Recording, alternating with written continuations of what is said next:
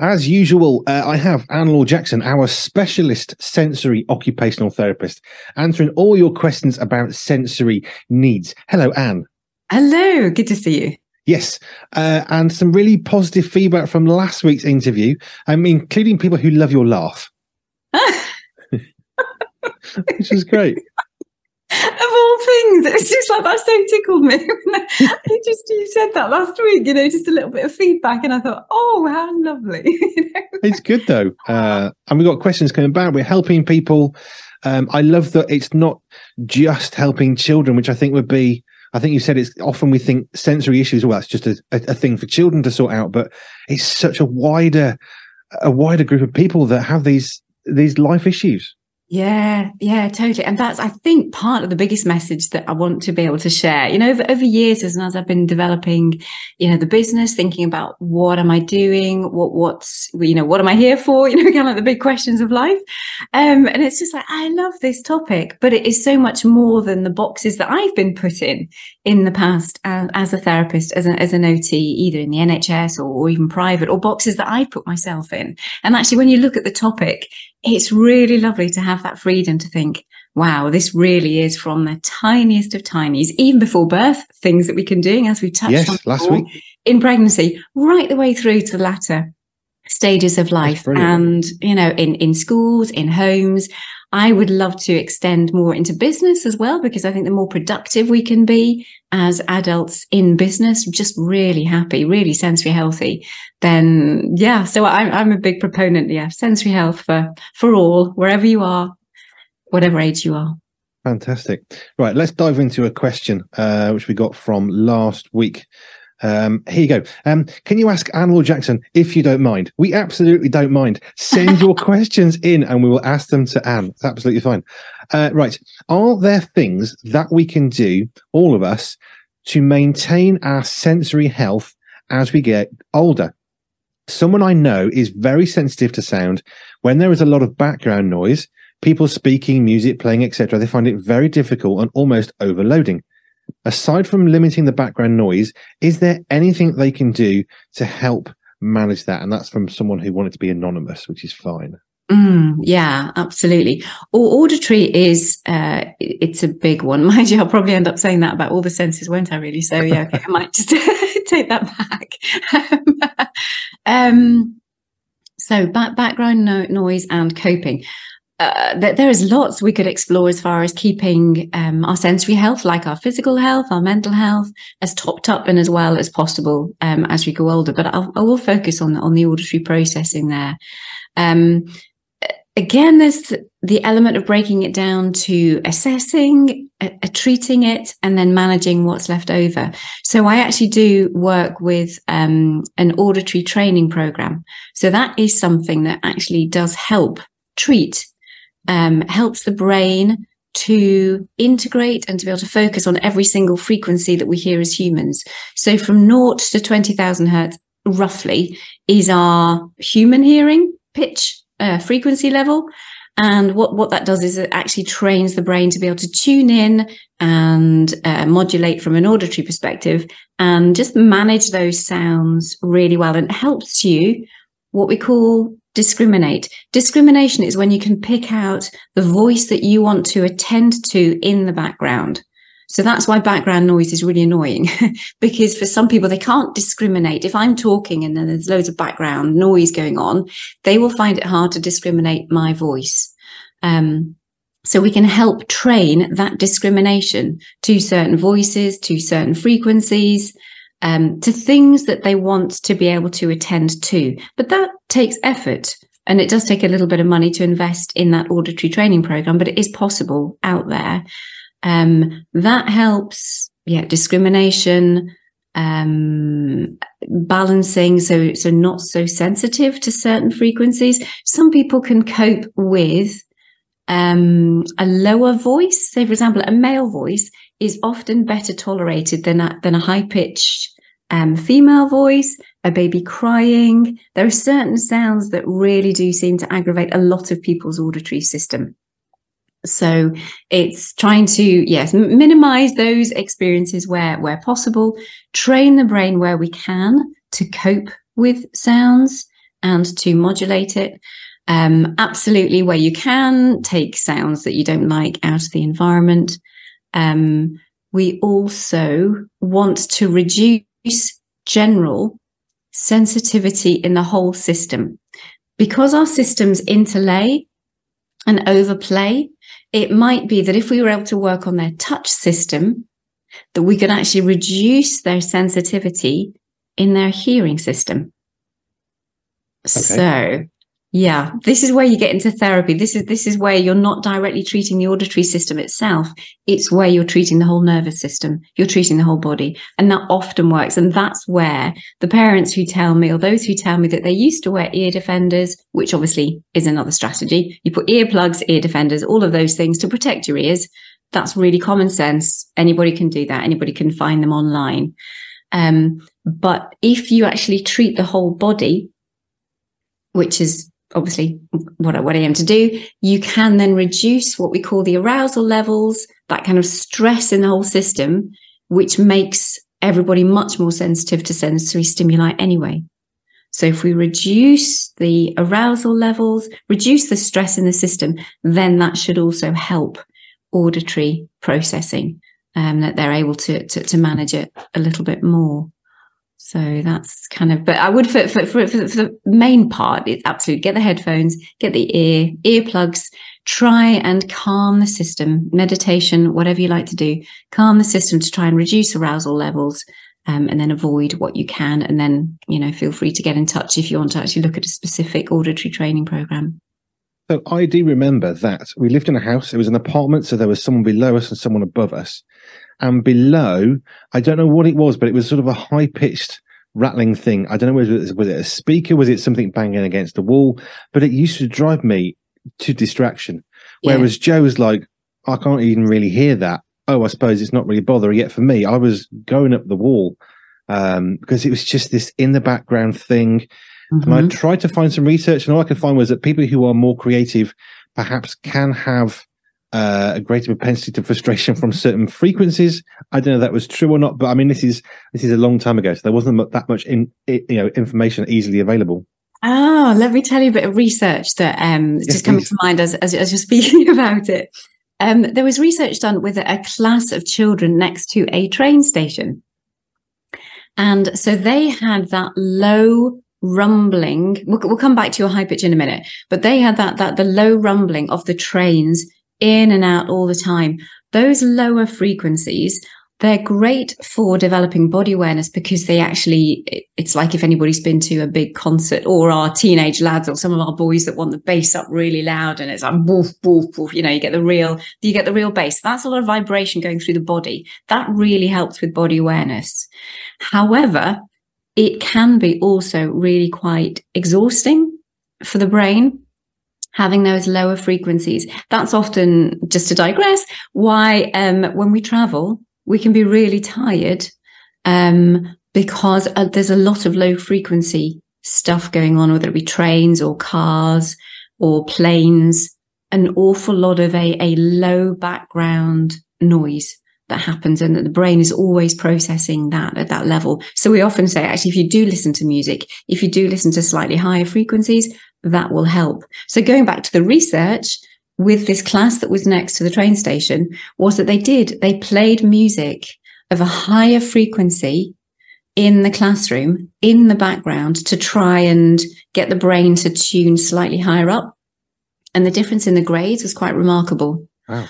So that is definitely something. Lower frequencies have their place and they are brilliant, but there are mid-range frequencies that help the brain to focus and concentrate. And then actually some of the higher frequencies are really good for creativity.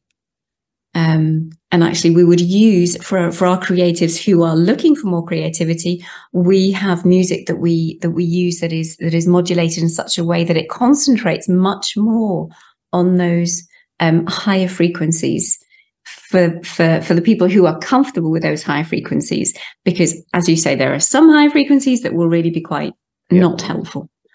So it's about finding, again, your unique, sensory thumbprint. We have our generalities about the frequencies and the different levels and how they make us feel and how they help us to function.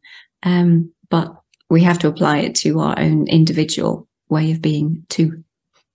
I think in that particular situation, it was discovered that the builders, instead of having joists that were supposed to free hang, well, I don't know what that means, but anyway, they'd actually bolted into the walls. So when we walked along the floor, he was hearing something that was literally reverberating through the floor into the walls, into his body. They had to actually, I think eventually they had to actually take the whole floor out of this apartment block and redo it because it was done badly.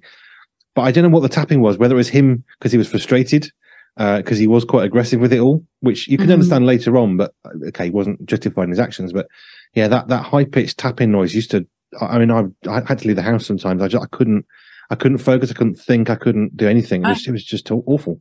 Yeah. And was it kind of like tapping? So it was on, off as well. Yeah.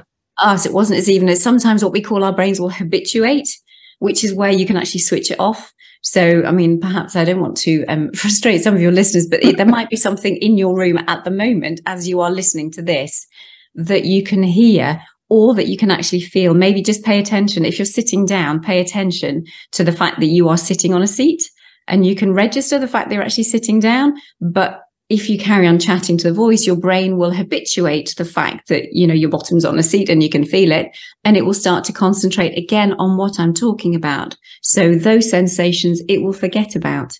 And often our brain can forget about, it will habituate to a sound that is regular, but actually we get used to it and the brain switches off and it says, you know, it tells itself, I don't need to listen to this anymore. It's not important. But on, off is particularly hard to do that because you're just getting that stimulation all the time. And then the brain has to flick it off and then, but it's on again.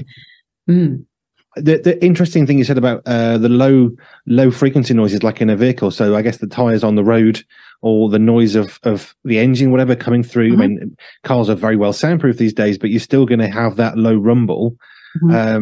That's actually quite interesting. I mean, I used to be a trucker for 15 years and all truckers are always tired, but we're constantly sitting in an environment where you're literally, I didn't understand this before now, but you're being swamped by low frequency noise, which is exhausting. Yeah, it is. It is. Yes, it really go tell your trucker friends to make sure they get the music on. And now I know why I like the music on. Yeah, that's right. Coming back to what you said, so this is a comment that came in off last week's interview. Really enjoy your interviews with Anne. I'm sitting at my kitchen island counter cutting a pile of celery for the freezer. Something that would normally drive me crazy, but listening to the interview, cutting and smelling the fresh smell of celery, focusing on the size to cut, I had all the senses going and I was completely relaxed. Oh, isn't that lovely? But that's exactly what you're saying, isn't it? About almost effectively retraining in order that things that would wind you up don't. Yeah. Using that, it sounds as though using that sense, because they were focusing on the size, that actually that was enable enough to override any more unpleasantness, and they were able to pick up the things that perhaps were more pleasant sensory wise. The mind is really cool, isn't it? What it can do.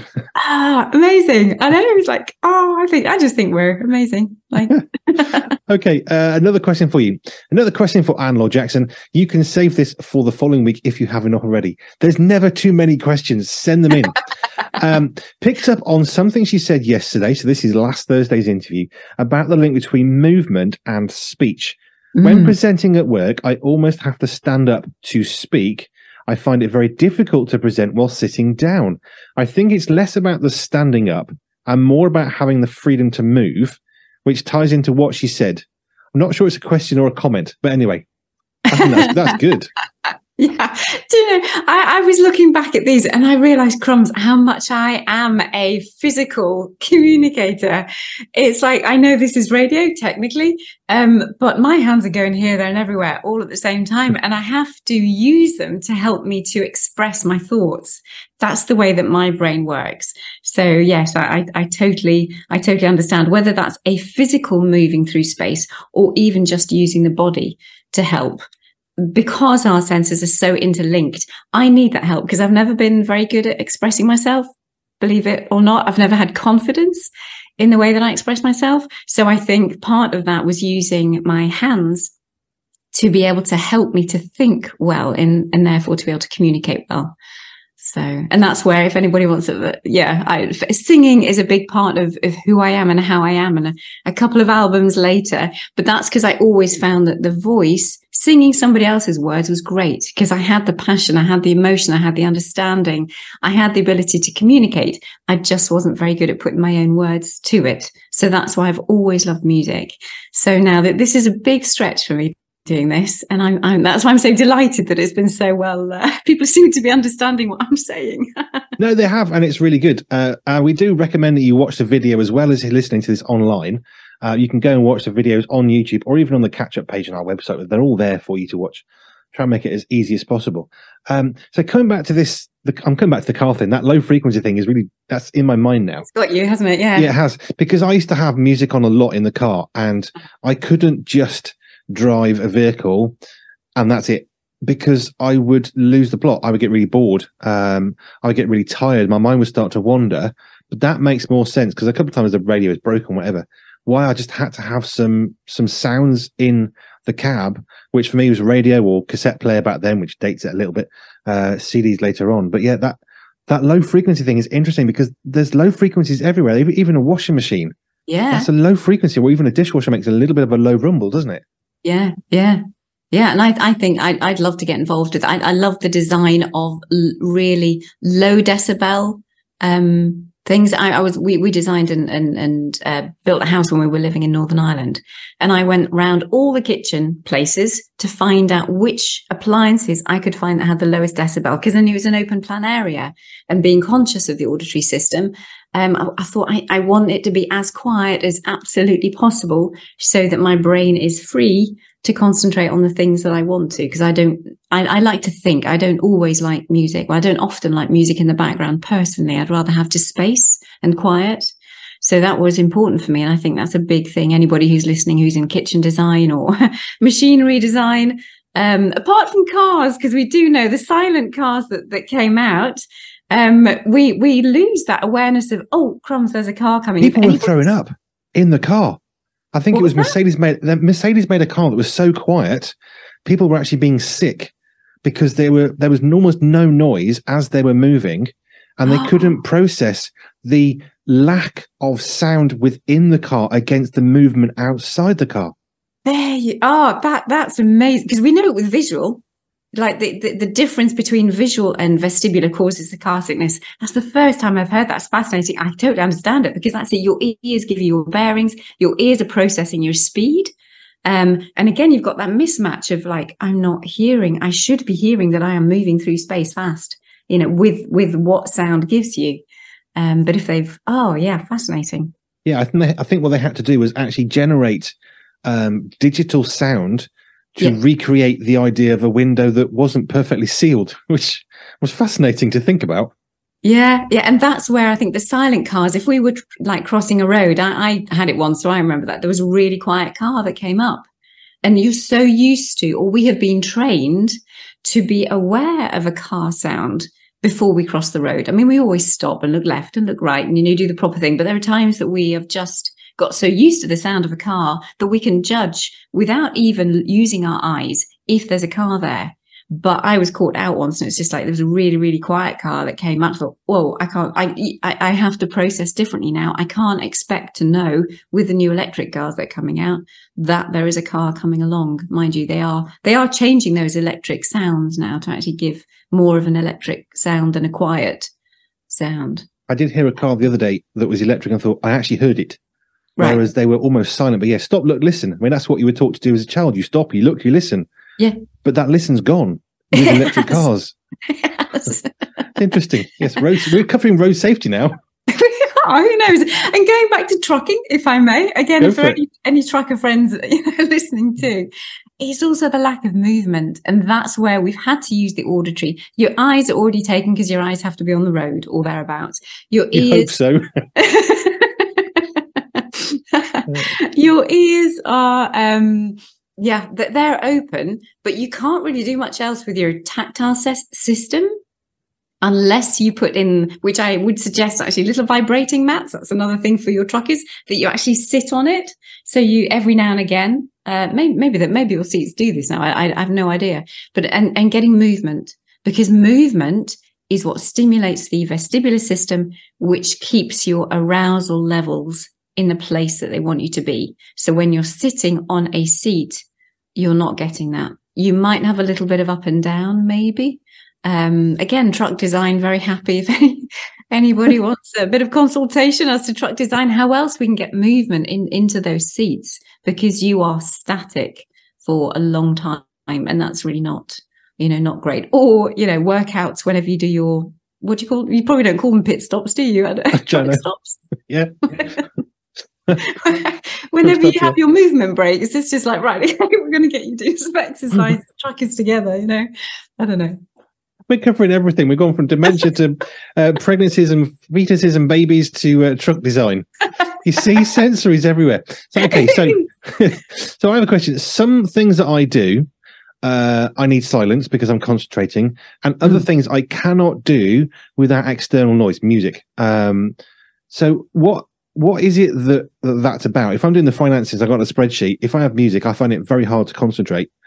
But if I'm doing other jobs where I'm trying to create something, a graphic or whatever, without music, I find it very hard, very clumsy, very clunky. It takes me a lot longer than having music, which is technically a distraction. It's the same way when I was revising at school.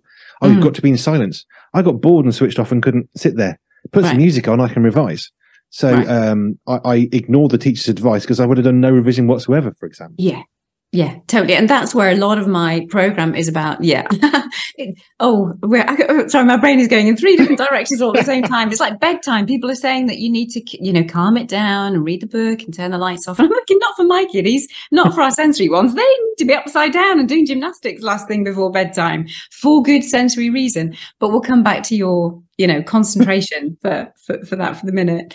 Again, we have, in generalities, that finances and maths and focus and numbers, that is very much it's very much your frontal lobe that is applying that clever academic bits and pieces. Your creativity is in other parts of the brain that will be stimulated by music, whereas your frontal lobe really needs attention and your attention. So you would need to find absolutely music that works for you to help you concentrate. You'd need to pay more attention to what music you chose to be able to help you concentrate. Whereas with creativity, any music that you enjoy will probably spark your creativity if your focus isn't on numbers or concentration for specifics. If it's for inspiring creativity, then it's brilliant to have the music on, particularly in the background. But it would be a question of finding the music that works for you. I also like silence to be able to concentrate on certain things, and that's important. And that's just the way it is. I think it's just different brains reacting and relating to different frequencies for specific tasks, because there's lots of different types of attention, and one of them being very focused and specific, especially if there are certain things like maths. I don't know if that's your forte or not. Some people would love to have music in the background because that maths is their thing and they would enjoy it as part of their creativity. Not my thing. I was going to say, because it's not my thing, I really need that focused attention. So actually, silence works for me and would work for others for that reason too. So why is it I struggled with the revision then without music? Because I couldn't sit there and read books and study and revise.